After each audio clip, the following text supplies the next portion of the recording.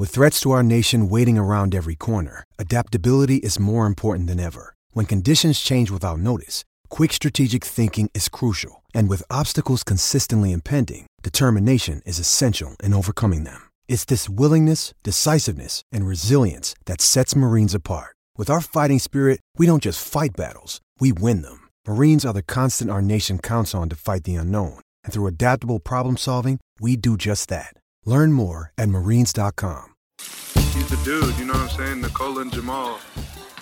For the Warriors, what does a successful season look like? Michael Porter, Aaron Gordon, Nikola Jokic, that's your starting front line. Say that they have very expensive taste. You're listening to the Chicken Nuggets Podcast. What's up, everybody, and welcome back to another episode of the Chicken Nuggets Podcast. I'm your host, Jenna Garcia.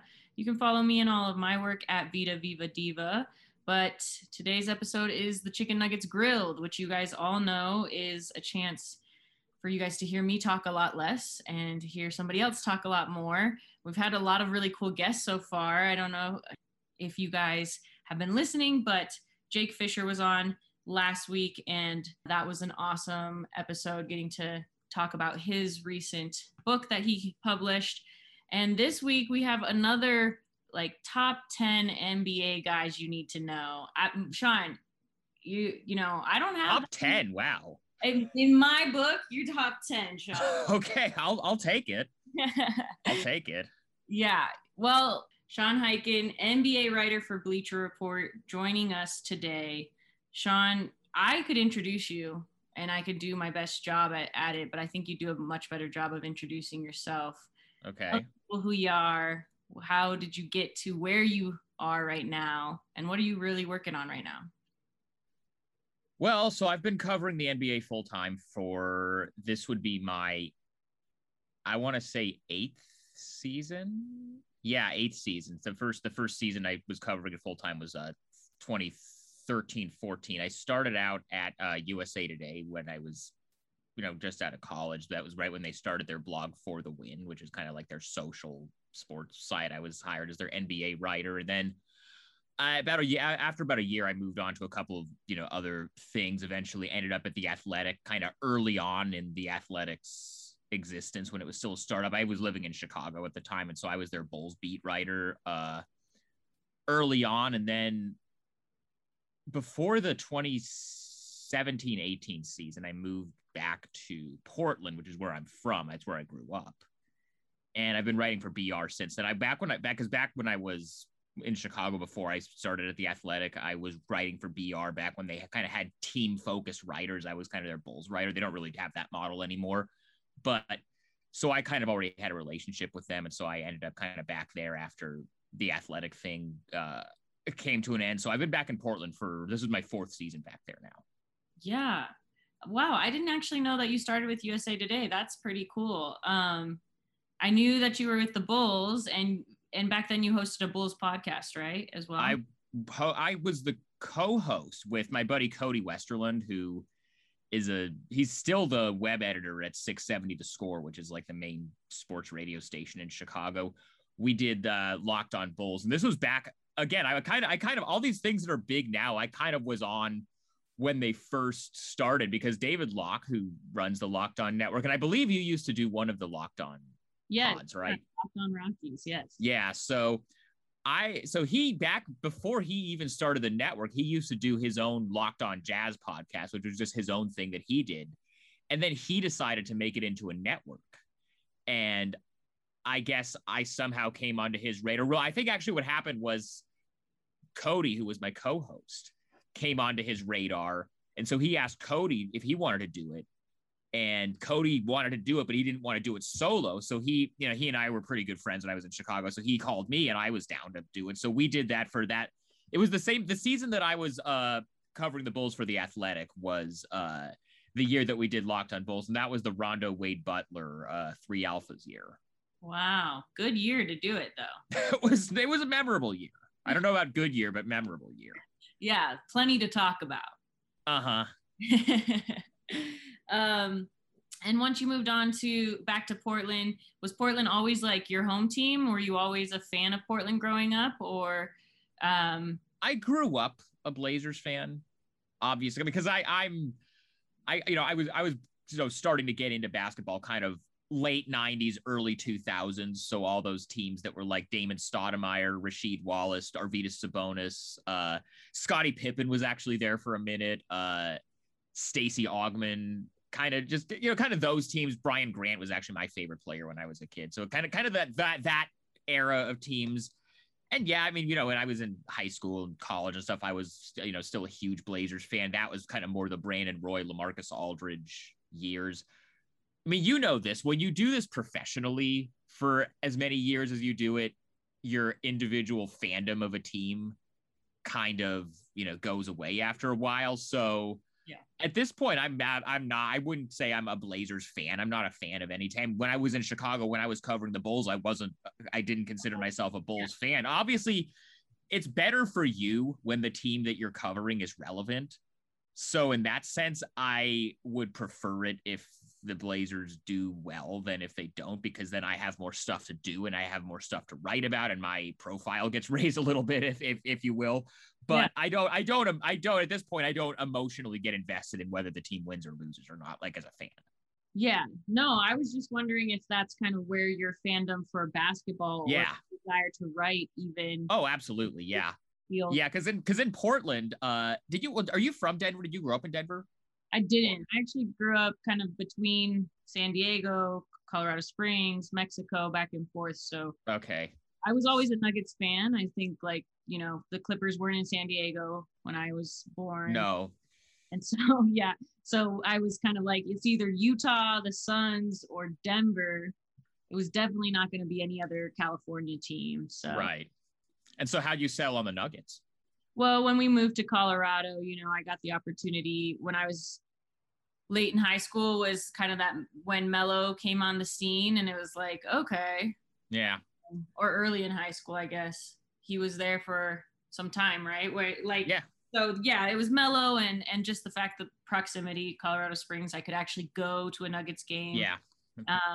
And exactly, I agree with you on the sentiment of like, once you start covering these teams, it is really hard to be a fan, just because you learn to love the game. One, you watch right. it so much, and you're kind of more like, I just need more of this game that fills me up. Well, it's that, and it's also just kind of, you get to what, once you're actually like able to go into locker rooms, you're talking to players, and you also just kind of start talking to people and finding out kind of how things work behind the scenes. It kind of pulls the curtain back a little bit, and it's a little bit harder to be, because when you're a kid, like these guys are superheroes to you, and you just know about them because of, and of course you and I both grew up kind of before social media and before any of this, before we were really able to kind of see everything about these guys' lives just by like looking at our phones the way that we are now. And so it was really just like what you read in the local newspaper, and occasionally maybe there will be like a feature on like your team in Sports Illustrated or something. Yeah. But it's really like there was a lot less of like knowing kind of what goes on behind the scenes. And so once you see a lot of that stuff up close, it also just kind of makes it harder to just, sit back and say, okay, I'm just a fan of that. I mean, I actually try to, and people have asked me sometimes, like if I ever had any interest in covering other sports too. And I haven't, because first of all, the NBA is by far my favorite league. I don't think I would like care enough to like cover another sport on a full-time basis, but also like in baseball, I'm a Yankees fan because my dad grew up in New England. And so he was a Red Sox fan. And so when I was like 9, I decided I wanted to annoy him, but I still like, I would say I'm still consider myself a Yankees fan. That's a team where like, I still watch their games. I still like get invested in whether they win or lose. And I kind of like the fact that like, I don't cover baseball. I don't have any issues with like, can I remain objective while writing about it? Because it's not a sport that I write about. So it's a lot harder to do that in basketball. So I mean, as far as like the fandom of a team, I gave that up a long time ago, and I've never really looked back. Yeah, I was going to say the same thing. Yeah. Then you meet some people and you realize like some of your heroes aren't heroes always, aren't always. I've never actually had a bad experience with a player. I've actually been pretty lucky. I have not had a bad experience with any player in the NBA for sure. But there were some MLB players that you're like, oh man, like I thought you were a good guy. And also I'm a girl, so I don't know. you know, there are some situations that come up for women when dealing with professional athletes, and you're like, Right. damn, I thought you weren't going to do that. And I was right. Or like where you're like trying to, you know, talk to them in like a professional setting and they think that it's something else and you have to. Right. Yeah, I've heard, I obviously can't personally relate to that, but I've heard plenty of, you know, Sure, female friends of mine in the business have told me plenty of stories about that, unfortunately. Right. Or the, you know, the sliding in the DMs and feel uncomfortable. And so then you realize like, okay, yeah, these are human beings that we're covering as well. So that's right.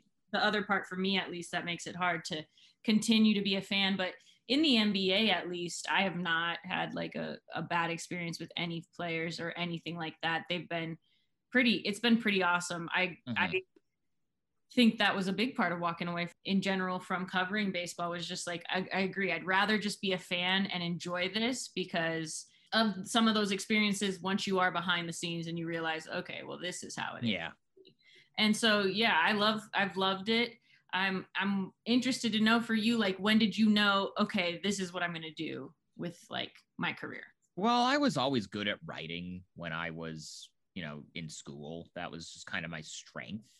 Yeah. And it was just one of those things. I mean, like, because the NBA was what I was into, and it always just kind of made sense. And I actually, when I was in college, was when I started doing the blog thing. I believe you know him, that Matt Moore, a mutual friend of ours, way early on, but this was back in like 2010, 2011 or so. He, you know, this was like in kind of the early days of NBA Twitter. Yeah. Where it was a little bit more of a like a Wild West then than it is now, where it's so like it's a lot less enjoyable now. Maybe like every part of Twitter is also less enjoyable now, but NBA Twitter I feel like is less enjoyable now than it was. But at the time, it was this whole community, and there were a lot of these blogs going on, like Hardwood Paroxysm, which is still Matt's display name. That was a blog on the True Hoop Network, which ESPN used to have, which they don't have anymore. But that was kind of the post. Like, was Free Darko your time at all? Are you familiar with Free Darko? No, it's before me. Okay, well, but you like kind of vaguely know what it is, right? It's like this kind of super esoteric. This guy Nathaniel Friedman was the guy who was behind it, and there were a bunch of other people who wrote for it. But it was kind of this weird, like, arty, esoteric NBA blog. It was really influential, actually, on how I think how me and also a lot of people in that generation kind of thought about the game in kind of more of an unconventional way. And it was a pretty cool blog. It ended probably about 10 years ago, but Paroxysm was kind of a similar spirit in terms of like it was very free form. It was very like anybody could kind of just do whatever they wanted. The people, and Matt had a pretty good hit rate with the people that he brought on. Like the list of people who started at Paroxysm and now are like, it's like Zach Harper, James Herbert, Holly McKenzie. I don't know if you know her. She's in Toronto. Trey Kirby from the Starters, or I guess there are no Dunks now, but like Trey was a Paroxysm guy. Rob Mahoney. It was a whole group of, you know, it was a pretty impressive group of people. And, you know, whatever Blazers blog I was writing in college, Matt, I guess I must have sent Matt my stuff at some point, and he thought there was something there. And, you know, he brought me on in the summer of 2011, which was the lockout season. And so that's kind of where I got on the map a little bit, I guess. And then from there, I mean, that's I guess how I probably got, because you know, at the time, these True Hoop blogs, because there, you know, there were a few general ones like Paroxysm, and then there were like team specific ones. I believe the Denver one was called Roundball Mining Company.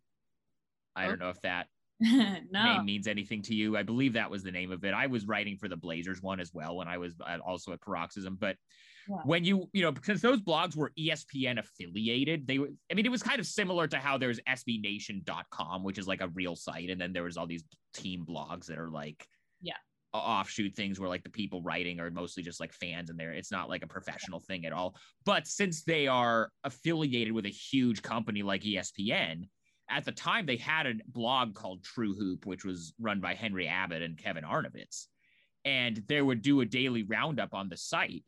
where they would link to like the best stuff from the True Hoop network, like from across the blogs. And so occasionally something I would write would get put on, linked on the blog. I'm like, and so it's like, wow, something I wrote got linked on ESPN.com. I was not writing for ESPN, but something that I wrote got linked on ESPN.com. And so that kind of got me a little bit on the map. And then when I was actually about to graduate from college and kind of figuring out how I was going to actually make a career out of this, I get an email from someone at USA Today saying, hey, we're starting this sports blog, under the USA Today brand. And, we want to talk to you about it was just totally out of the blue. I didn't know that it was happening or apply for it or anything. They reached out to me. Yeah. And then I ended up getting offered that job. And I decided to move because like I told you, I'm from the Portland. I'm from Portland. I went to school in Eugene at University of Oregon. Yeah. And when I got the USA Today job, I could have lived anywhere. I definitely decided I wanted to get out of the Northwest, just kind of go somewhere else because I'd been in Oregon my whole life. So I just kind of figured I wanted to go somewhere else. I ended up deciding on Chicago because I felt like it made sense from a career standpoint because it's a big market. The Bulls at the time were on national TV all the time. They're in the playoffs every year. This was after my first season there was the season that Derrick Rose was coming back from the first ACL. And then 10 games into the season, he tore his meniscus and missed that whole season. But I kind of made it the call from that standpoint. And also the fact that the cost of living in Chicago is so much cheaper than it is in other major cities like LA, New York, DC, San Francisco, wherever. And so I ended up moving there. And then, I lived there for 4 years. I do still love Chicago. I think my goal is to end up back there at some point, but. That's cool. Well, two things. I'm pretty sure you just taught everyone how to say Matt's handle because I know that everyone is always like, what is that even? What's his handle? There you go. There's the origin story for you. I mean, you should have you had Matt on this podcast yet to tell his whole. No, I haven't. You should do that. You should do that because he's been in the game he's not he hasn't been in the game quite as long as Free Darko or whatever, but he's pretty close as far as the OGs. And he's certainly been probably the most important person in my professional career in terms of what he's done for me and how he's helped me. And I know I'm not the only writer that feels that way or that he's done that for. Yeah, no, he's great. He is absolutely one of those guys that just has always reaches out to me or has in my own career and others around you. Always see him explaining something to somebody and walking people through wherever you are. But nowadays you don't see that because none of us go to games. No, well, I mean, we go to games, but we're not allowed to get near each other at all. God, it's so terrible. I mean, I've been going to games, but I hate it. It's cool to be there in person to be able to watch a game. Yeah. But this year I was definitely picking my spots in terms of, because normally, and this, if there's a game that I'm not that interested in or that I'm not going to write off of, I'll still go because there's always somebody there to talk to, whether it's a visiting media member or an assistant coach or somebody on the visiting team. And there's always there's always some information to get or somebody to talk to, even if the actual game is not something you're interested in or you don't even have to do any work from that game.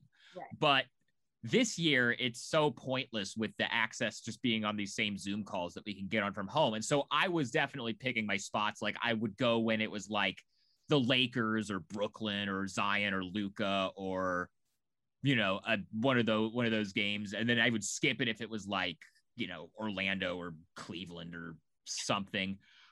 I wasn't at the first of the Denver games that was here because that was the day I got my second COVID shot. The one back in late April.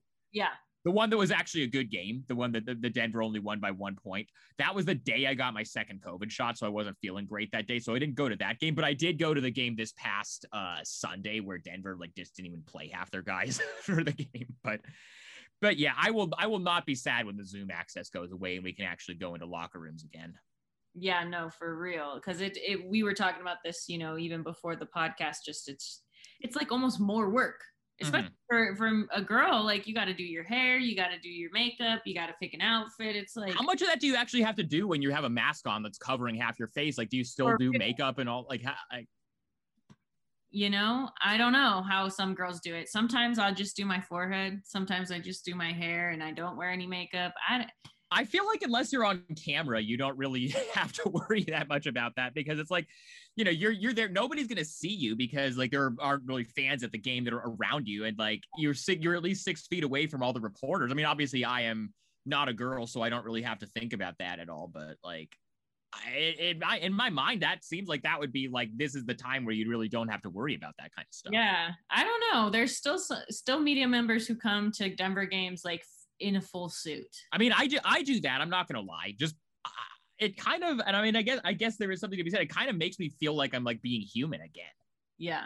Like, cause you know, I've spent the last year just sitting at home in sweats and a hoodie all day, just for the last year and a half or however long we've been in this thing. So being able to actually put on real clothes and, you know, go somewhere, even if there's not really any use in going to the game, it's still kind of, it makes it feel a little bit more normal.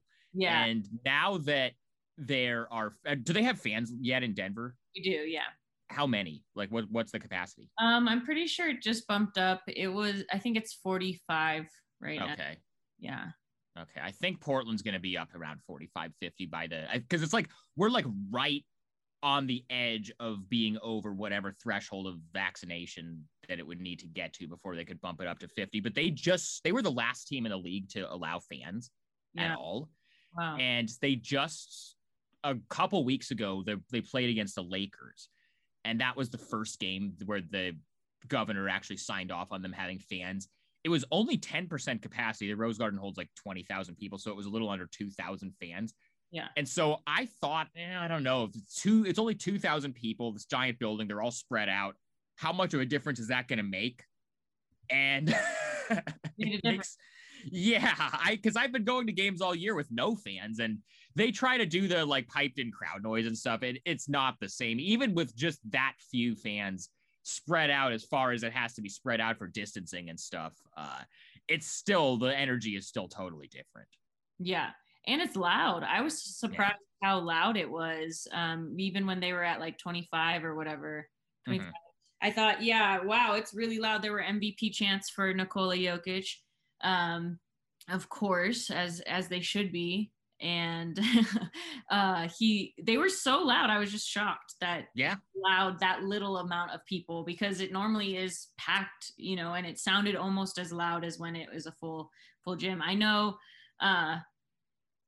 they're in Portland, those fans get loud. That was craziest stadiums I've ever visited, for like a visiting stadium that I experienced. I know that the Utah Jazz also claim to have quite a loud crowd, but man, Portland, they cheered. And I mean, we did get to see the 4 overtime game. God, that was hearts out. Yeah. that was, what time did we get at? Because that series was the first time you and I actually met. And I believe I went on. Was it this podcast that I was on, or was it a different one? Because me and Eric Gunderson went on that one. Eric and you were on the Chicken Nuggets after what I think was the 4th game. It wasn't the 4 overtime game. It was. Yeah, it was the other one. It was the one after that. What time did we get out of the arena? Like 3 a.m. It was 4 overtime game. It was crazy. I'm pretty sure we were like. I'm pretty sure everyone in the house I stayed in was up all night. Yeah, that was just a kind of a crazy playoff run for me, because that series was the second round. The first round had the Dame shot against Oklahoma City, and I think I was at the arena pretty late that night too. And then you turn around and then you have this Denver series where it's these 4 overtime games, and that was a fun series for sure. That was. We definitely need to talk about that series. But before we do, the play-in tournament ended for half of the teams tonight. Wizards getting the win, if I'm not mistaken. That's what all last. It was not a close game. Yeah, it was like 133 or so.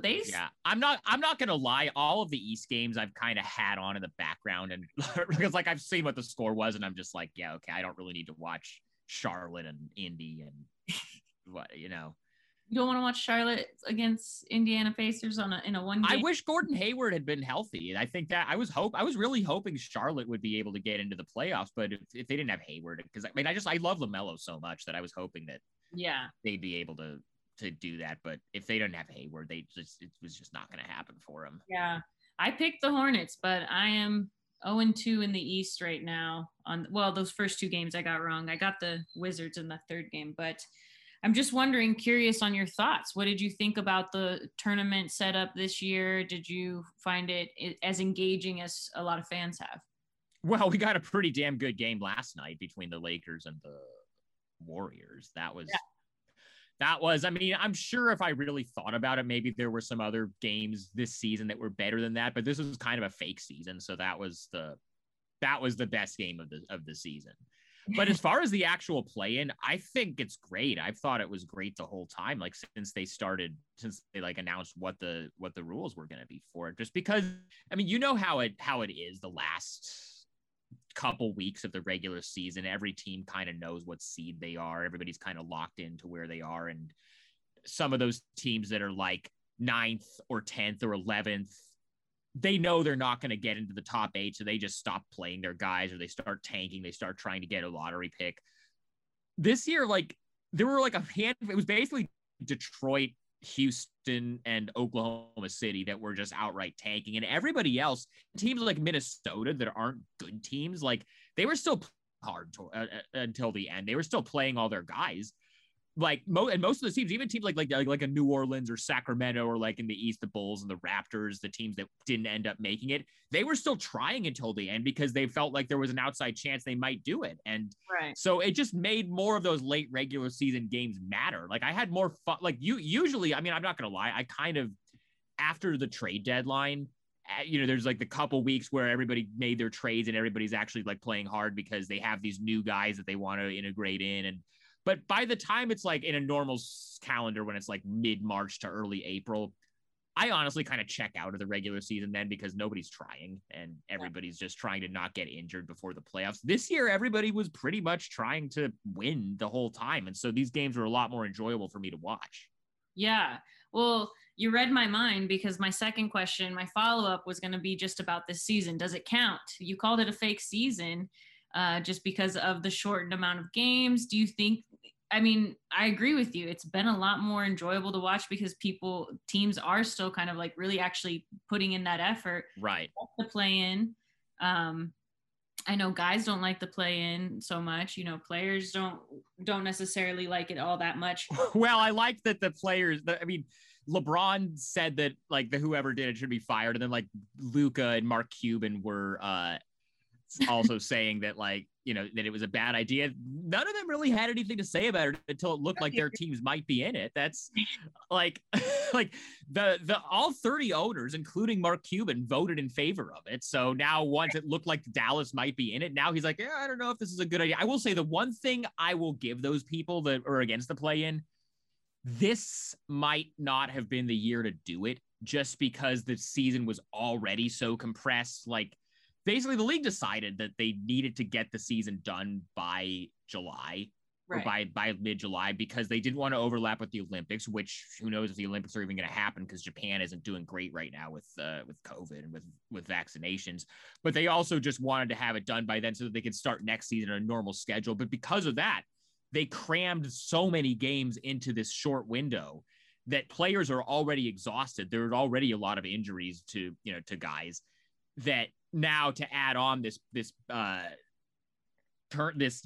play-in thing, I can understand why players are looking at that. Like, you really made us go through this whole compressed schedule, and now we might be out of the playoffs if we lose one game. But on the other side of it, I can tell you that Portland, who was one of the teams that was on the bubble of maybe being in the play-in and maybe being in the playoffs, they really wanted that week off. Yeah, they really, and you saw, I mean, I'm sure you saw CJ McCollum's tweets last night during the Lakers Warriors game.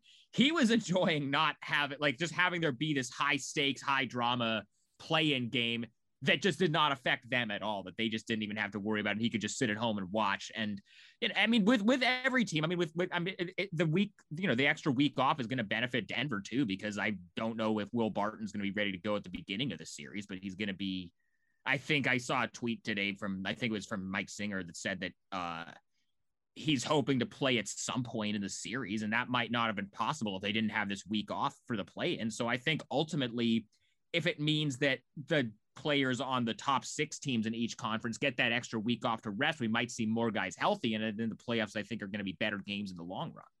Yeah, no, that's a fair point too.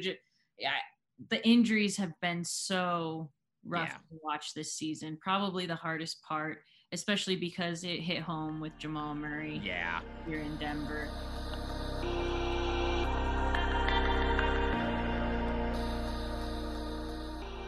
What's your reason behind calling it a season that doesn't really count, or a fake season? Just the compression?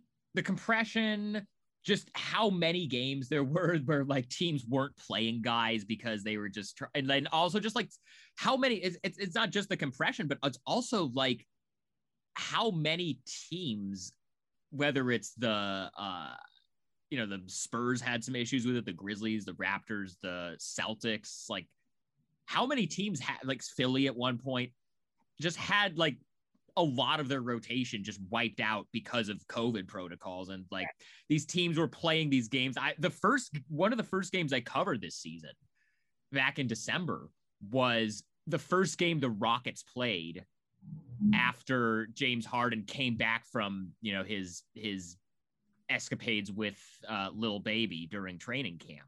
Yeah. That was supposed to be the Rockets' second game of the season. That was their first game of the season because their opening night game got postponed because of they only had like 6 healthy players. Right. So like there were just so many times like the Raptors literally played their entire season with basically they had 72 road games because they had to play their home games in Tampa. So none of them even got to sleep in their own beds the entire season. The Celtics, Jason Tatum missed a bunch of time with COVID, and then he didn't have his win for like the other half of the season that he did play. Like it's just, this is a season. I mean, when I say it's a fake season, I don't think that the championship is going to have an asterisk next to it. And I certainly don't think any players are going to feel that way. But like, as a fan, it's a fake season. This is one of those ones where like, if somebody had a good year this year or somebody had a bad year this year, I'm not going to look at it and say, oh, well, that's going to really be indicative of what it's going to be for that team going forward, because this season is such an outlier. That's kind of more what I meant by it. Yeah. So we got 2 outlier seasons back to back here. Mm-hmm. With the bubble, and then you get, I don't know what we would call this, the condensed season, the quick season. It's definitely been weird. And you're right. There's been a lot of COVID, even Michael Porter Jr., COVID high risk. Did he get it twice? For me, yeah, that's why I call him COVID high risk, because I unfortunately, it's a risk that they're running with Denver with Michael Porter Jr. He gets it twice, he misses a bunch of time, and Denver's been. Do we know if he got the vaccine? Because I remember he went on Instagram Live in the bubble and said some things that made me think maybe he isn't going to get it. Did he ever end up getting it? Do we know that? We don't know. Denver actually hasn't not even one time have they come out and outrightly said this player is missing because they tested positive. Well, the teams aren't allowed to say that, right? Because it's like a HIPAA violation, right? It's like a privacy thing. Basically, the only time, I mean, you can usually put 2 and 2 together, because I think the only time in Portland that the Blazers had a player deal with it was Nasir Little, who had it in the bubble, or not in the bubble. He had it in training camp back in December. And we kind of figured that out because they had to, they the first day of training camp, they had to close down the facility because a player tested positive, and then they had to go and quarantine and isolate everybody. And then Nasir Little was the only player that didn't talk during, that first week of media availabilities. And at one point I kind of outright asked Terry Stotts, hey, so we haven't heard much about Nasir. What's going on with him? And Terry said, he's not feeling well. And so we just were able to kind of put 2 and 2 together. The team never actually said that, but then like a week later, Nasir actually did an interview with Jason Quick at The Athletic where he talked about having COVID and he talked about his symptoms. And usually when a player gets COVID, if it's disclosed, it's usually because the player wants it out there, or the player wants to tell people, hey, I got this, take it seriously, or this is what my symptoms were. Like when Jason Tatum went and talked about it, like, right. But teams are not I think it's kind of like a privacy thing for teams to not be able to say this player does or doesn't have COVID. Yeah. No, I just mean that we haven't spoken to anyone really who has confirmed it. Michael Malone kind of alluded to it at one point, maybe in an interview. And so we're kind of like, we know, but we don't know. There's no actual proof, but we know, right? So he's going to be a big piece for this matchup between Portland and Denver because of the loss of Jamal Murray, but probably either way, he would have been a major piece, a big different piece, right? Different than the last time these two teams matched up. What do you think about this time around? It's not the same two teams. They're very different. You didn't have Nurkic last time. They're also missing Jamal Murray this time for the Nuggets. How is this playoff series going to be different than the one we watched in 2019 with the four times? It was a great series. It was an awesome series. No, the personnel is a lot different, I think, on both sides. It's not just Nurkic being back now. It's, a lot of that rotation for Portland, whether it's Evan Turner, who had a big game 7, and then Mo Harkless, Al-Farouq Aminu, a couple of other starters aren't here anymore.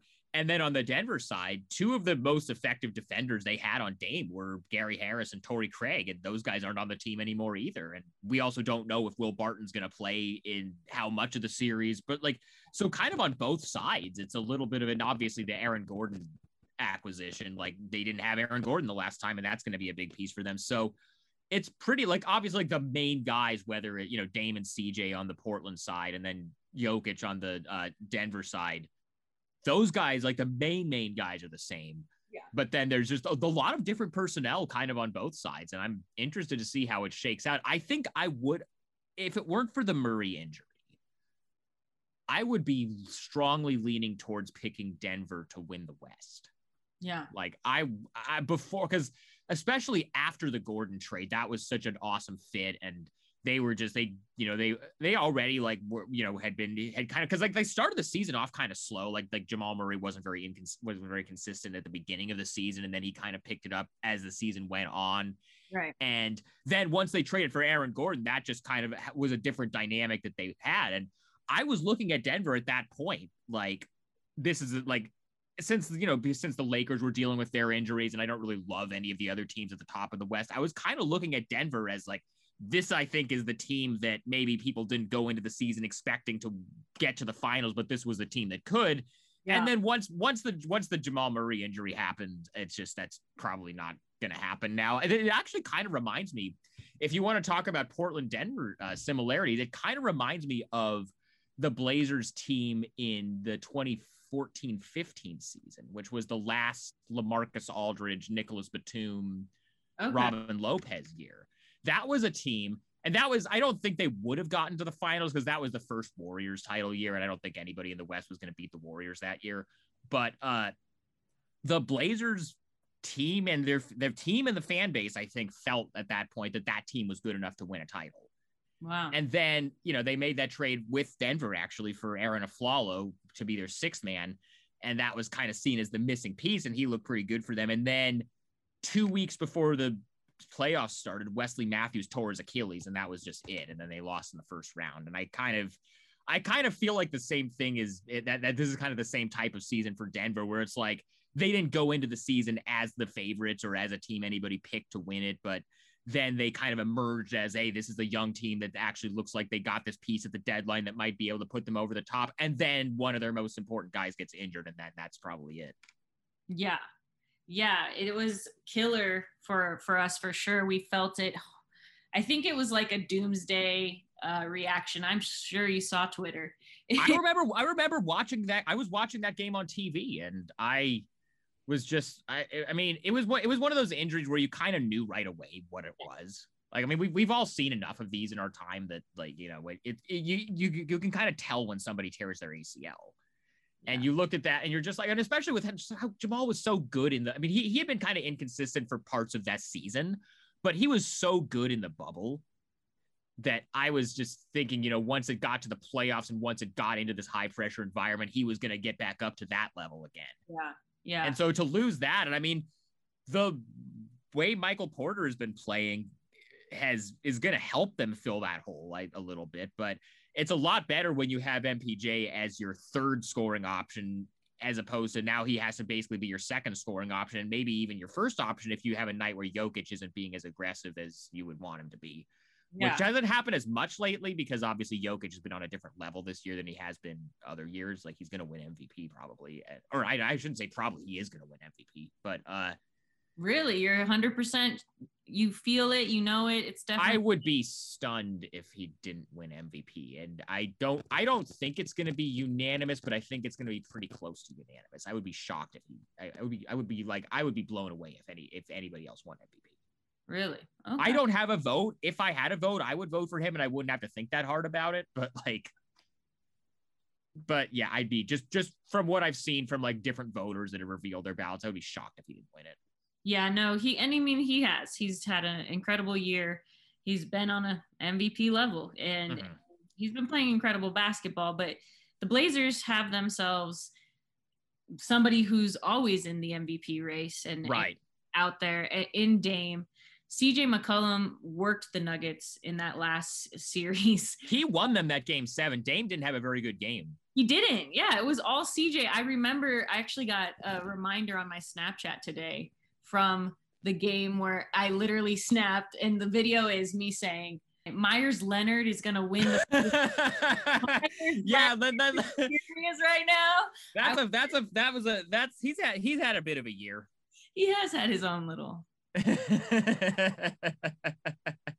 was so mad that game. I was like, CJ McCollum, that you had a lot of guys who kind of came out of the woodworks for the Blazers. Like Evan Turner. That was a big Enes Kanter series too, which and now Enes is kind of in a different, like he's back in Portland. He was in Boston last year and then he came back this year. And he had to start for like about half this season because Nurkic had the broken wrist or the broken thumb. But now he's back. He's coming off the bench. He's still not good defensively, but he's fine in that backup role. He's one of the best offensive rebounders in the league. He can, as an offensive center, he's probably the best backup center in the league, but defensively it's just a matter of you want to like not have him in when Jokic is in as much as possible. Yeah. Because that's not something he's going to be like. Even Nurkic, I don't think is an ideal matchup for Jokic, but he can at least like fit. Like he has the size, he can bully him a little bit. I think he actually did a pretty good job on him in that one game in April. The one out of the 3 games this year that actually like can maybe tell us anything about how this series is going to go. Because the first game that they played this season, it was before the Blazers had the Norm Powell trade and before they had Nurkic back and before Denver had Aaron Gordon. And then the one last week, Denver like actively wasn't trying to win the game and didn't even play like half their guys.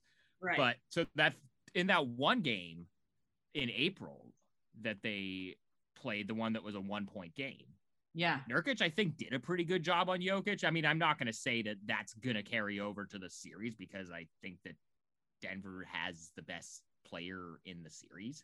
Yeah.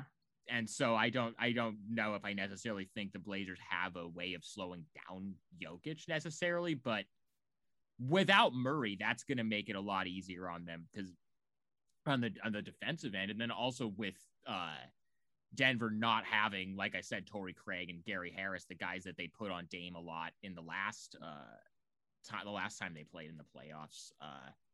I just kind of think offensively Portland has enough to make up for, and the other thing is like their defense, like for most of the year, like overall on the season, their defense was 29th in the league, which anybody who's watched them this year knows that team was not good defensively. But since they did the Norman Powell trade, which he made his debut on the same road trip that Nurkic came back from the injury, so basically they got Norman Powell and added Nurkic back like at the same time. And in those, I think it was like 26 or 28 games, their offense was the best in the league and their defense was 21st, which is still not great, but it's not 29th. Yeah. And so when your offense is as good as Portland's is, your defense just has to be okay and passable to be able to kind of put you over. Yeah. Similar experience in Denver, right? For a lot of this season where their offense was kind of carrying them. It wasn't defense. Yeah. Michael Malone wants to be a defensive coach so badly. He just wants his teams to play defense so badly. And then he has Michael Porter Jr. in his starting five, and it's frustrating.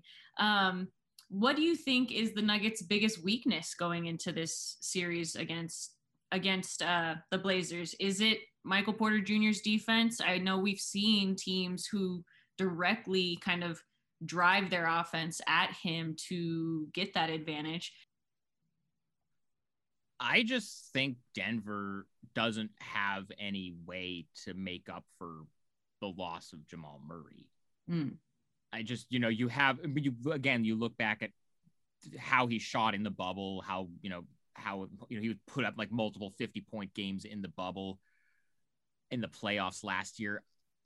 And you have Michael Porter, like Michael Porter's, their best shooter at this point, and he's, their best perimeter threat. I just think without Murray, they don't have the perimeter, the shot creation. They don't have that stuff to the degree that they would with Murray. And so, you lose that. That's kind of where, because, if you have Murray, then that opens up so much more for Porter, because then teams are going to focus. The Blazers would have to focus so much more on.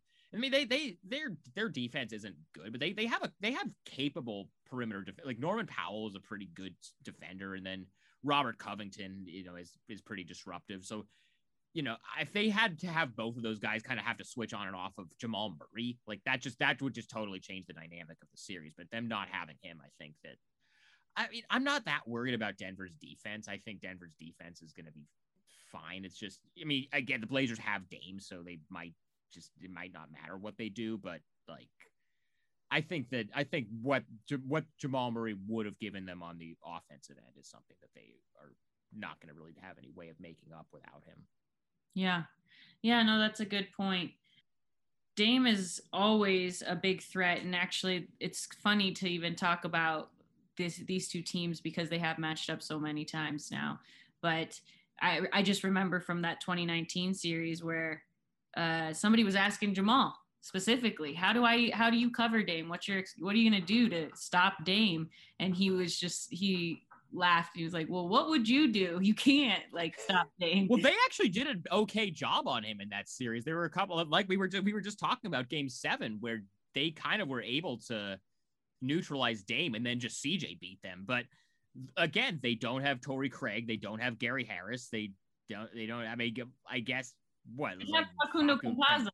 Is Campazzo, like, Campazzo is my height. I'm like, is he really? I mean, I know he's really disruptive, but like, I don't know. He's a bit of an annoying defender. He is. Dame actually mentioned that yesterday on his media availability. I actually asked him about kind of how he looked at Denver's defense without those guys that were on him, and he said he compared Campazzo to TJ McConnell, just this guy who just is really annoying and just was gonna always get up in get steals, and like he I think Dame is aware. I don't think Dame's gonna be taking it lightly, but yeah, Campazzo is annoying, but like just not having the same guys, and especially like if Will Barton isn't back until the middle of the series, like that's another guy that they would have been able to stick on Dame, who's done a good job on him in the past. I don't know. I mean, I don't think it's like a foregone. I would lean towards taking Portland in this series, but I don't think it's going to be a walk by any means. I think this series is going to go 6 or 7, just because I think these two teams. I would have Denver as a pretty heavy favorite if they had Murray, but without him, I think it's kind of a coin flip. Yeah, I kind of am in the same place, same boat. I feel like both these teams are really good, and I think us maybe better than anybody, right? Know that both these teams are the type of teams that really don't ever quit. They're definitely like the gritty teams, the hard work teams. What do you think is a successful season for the Blazers at the end of this? Is getting kicked out in the first round, is that success at the end of the day if Denver does pull out the win? Or what would be successful for them kind of going into next season? I think anything less than the conference finals is going to make there be changes. And by changes, I mean, I don't think Terry Stotts is going to be the coach next year. Yeah. And not because of anything he is or isn't doing, just I think it's just kind of at a point where, you know, he's been there for 9 years. They might just kind of need a new voice there at a certain point. If I had to guess, I think unless they make the conference finals, that's probably what's going to happen. Because remember, going into this season, they trade for Robert Covington, which everybody was talking about as, wow, what an incredible trade. He's been really good for them, especially defensively. Yeah. And then they signed Derek Jones, and had some good games for them early on, but he's kind of fallen out of the rotation lately. And going into the season, there were people picking Portland as like a top 3 team in the West. Yeah, me. And so a lot of people were, and I know that they had their second and third best players injured for like half the year, and they were actually able to stay afloat for a lot of that time because I think they ran into like a good part of their schedule where they were playing a lot of bad teams and stuff, but their defense has just been so bad that, like, at this point, I think everybody's kind of looking at the Blazers as a cut below I still think, and I realize this might just be, you know, giving them too much of the benefit of the doubt because they barely even got past Golden State last night, but I still think the Lakers are going to win the West. Yeah. I still, if those two are healthy, I'm still picking the Lakers in a 7-game series against anybody in the West, but, I think people kind of saw the Blazers going in. This is the first time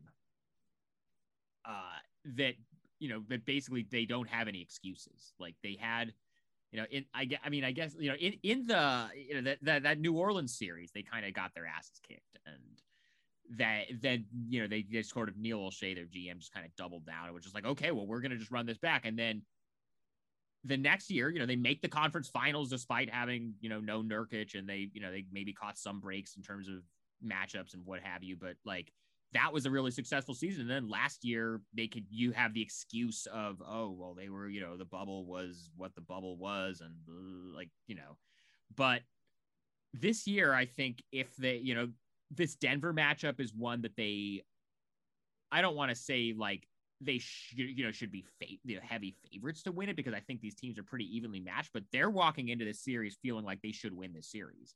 Right. And I think if they don't win this series, it'll be a disappointment. And then let's say whether they get the Suns or the Lakers in the next round, they've beaten the Lakers before. They beat the Lakers twice this year, including once at the beginning of the season when they had all their guys, and the Lakers had all their guys before LeBron and Anthony Davis's injuries. I mean, the ones since then have kind of been a different thing because guys have been in and out. But at the beginning of the season, they beat the Lakers with both teams having all their guys in LA. So right. They would walk into that series feeling like they could beat the Lakers, especially now that we don't know how healthy those LeBron and AD are going to be. So like this year, no matter what, you know, who they end up playing and however far they go, like they're going to go into every series feeling like regardless of what their seed is, they should be able to win. And so if they don't, and not that I think they're going to, like, if they face the Lakers in the second round, I don't think they're winning that series, but I think they would feel like they should win that series. And I think that them not winning that series would be cause for them to look at it and say, this is a disappointing year. We need to make some changes. And that's going to start, I think, with Terry Stotts, and then who knows who they trade and what they do with the roster from there. Yeah. Yeah. Well, I really like Terry Stotts, the little bit I've gotten to experience. Great guy. Covering him. And so wish him the best, whatever happens. It's going to be a great series. That is for sure. I agree with you on the matchup. It's kind of a toss-up. It could go either way. And I love that the Blazers should be favored because that makes the Nuggets the underdog. And you know what the Nuggets do when they're the underdog? They win when they're down 3. You're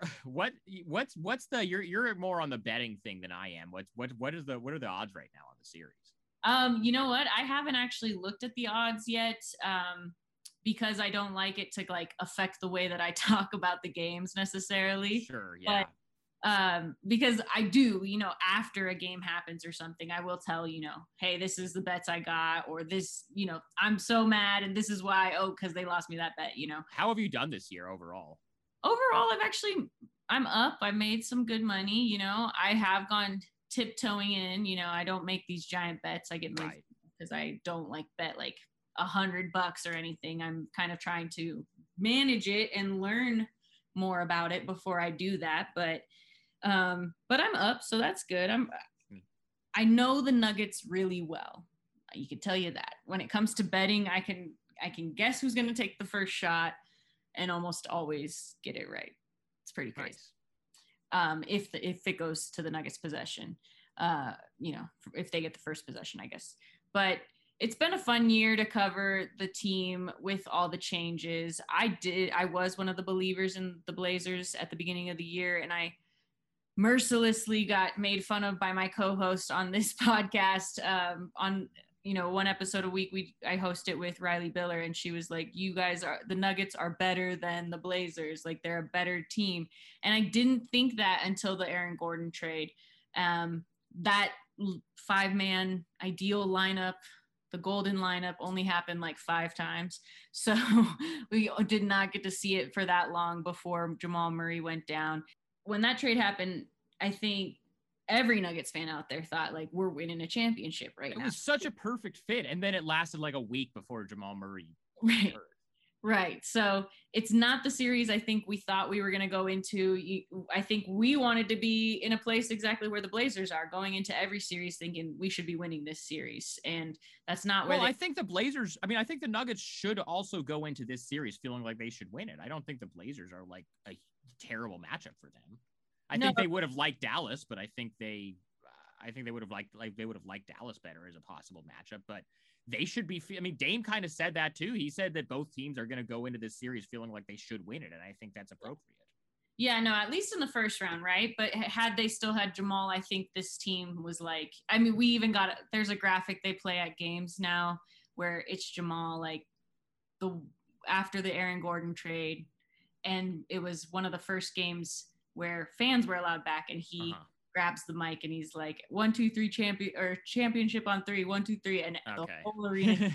And then he goes down like 5 days later. It was tragedy. Like, you can't make this stuff up. Like, it was heartbreaking. Nug life for Nuggets fans. But and then now the other part of this that we haven't even talked about is Melo coming back and playing against Denver in the playoffs. Right. Has not won in the city of Denver. Oh, I'm aware of that. Matt loves to go back. We talked about Matt earlier. That's Matt's favorite stat to tweet. I know, he's such a Melo hater, but that's a whole other thing, right? I don't have a bad thing to say about Melo. He's been awesome to cover. He's a really good dude. I know you went viral that one time asking him if he wanted his jersey retired in Denver, but no, yeah. I've had nothing but good things to say about the Melo experience so in Portland as a media member. And I feel like Denver fans need to remember that he was pretty young still when he was here and when that first trade happened. Yeah. Those decisions and it sounds like he handles himself differently now. So, well, I think that year of being totally out of the league kind of changed his perspective. And I mean, it's been pretty, I think he ended up in the perfect spot because when he first came in, there was all this attention on him. Yeah. And Dame and CJ didn't really care. They weren't like threatened by that. And I mean, I think it's because I talked to Dame about this kind of early on when Melo first got here. And Dame told me, I wrote a story about this at Bleacher Report. Dame told me that that LeBron Melo draft, when that was actually a debate about who should go number 1 because LeBron was still coming out of high school and Melo had that run at Syracuse, Dame was a Melo guy. Like Melo was like Dame's favorite player when he was a kid. And so Dame's attitude now is, hell yeah, Carmelo Anthony's on my team. This is awesome. He was my favorite player when I was and so I think because Melo feels that like he's respected by the guys on the team, I think that made him more willing to come off the bench here, which is something that he's never been willing to do at any other point in his career.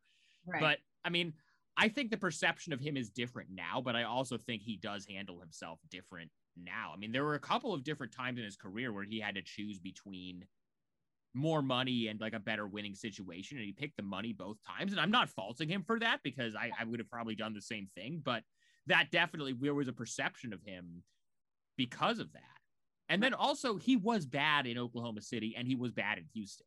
And so it's not like, I mean, obviously now since he's been like pretty good in Portland, there's been all this like revisionist, like, I can't believe people told Melo he was done. I can't believe he was out of the league. No, he was not very good in his last 2 stops. It's not that surprising. Yeah. But no, he's found a spot in Portland. He's probably going to retire here. See, fans love him here. He's been great with media. The players like him. The coaches like him. Yeah, it's been kind of a better ending to, like, you would kind of like after the Houston and Oklahoma City stuff, you kind of thought he was going to go out sad, like Allen Iverson in Memphis or Detroit or something. Right, Rocky. Whereas now it's more of like a Vince Carter thing where like he's accepted this bench role. He's still pretty good in his bench role. He can still get buckets, and he seems cool with where he is in his career. He's not still trying to be, a 25 point a game scorer. And it's been good. Yeah, I think it'll be fun to see. I love watching MPJ go up against some of those guys, Melo, the LeBron, some of the guys who, Melo was my favorite player, when I had his Syracuse Sports Illustrated cover above my bed, So it's fun to watch MPJ kind of go up against KD, those guys who are from kind of that other generation of players who were great shooters, and watch him do some of the same stuff. So I know Nuggets fans are looking forward to the matchup. I appreciate you coming on, man, and just talking about everything that got you to the place you are now, and love learning and talking to you every now and again when I get the chance to. So we got to keep in touch. Absolutely, Jenna. This was fun. Hopefully I'll see you at, did you see the NBA announced yesterday that they're going to bring Summer League back? Yes, I'm so excited. I really hope that they let media in. Yes. That's all I want. Like, all I want is Summer League. I've gone the last 8 years, obviously, and besides last year, but yeah. Yeah, no, Summer League, like, without media is pointless. Have you been before? I haven't got to go yet, no. Oh my God, you got to go. Yes, I've only done MLB winter meetings, which was in Vegas the year I got to do it, and it was fun, but I hear Summer League is 10 times. It's a little bit more of a pleasant time to go to Vegas than Summer League, because July it's like 120 degrees out, but Summer League. So let's both make it happen this year. Yes, absolutely, dude. So I appreciate it again, like I said, and tell everybody where they can follow you and whatever work you recently have put out so they can read it. Yeah, you can just follow me on all social media, Twitter, Instagram, @Highkin, which is just my last name, HIGHKIN, and read my stuff on Bleacher Report. I'll have stuff probably pretty regularly throughout the whole playoffs. So just, keep it locked in my Twitter. That's probably the best way to, keep up with that stuff. Thanks for being on the latest episode of the Chicken Nuggets Grilled.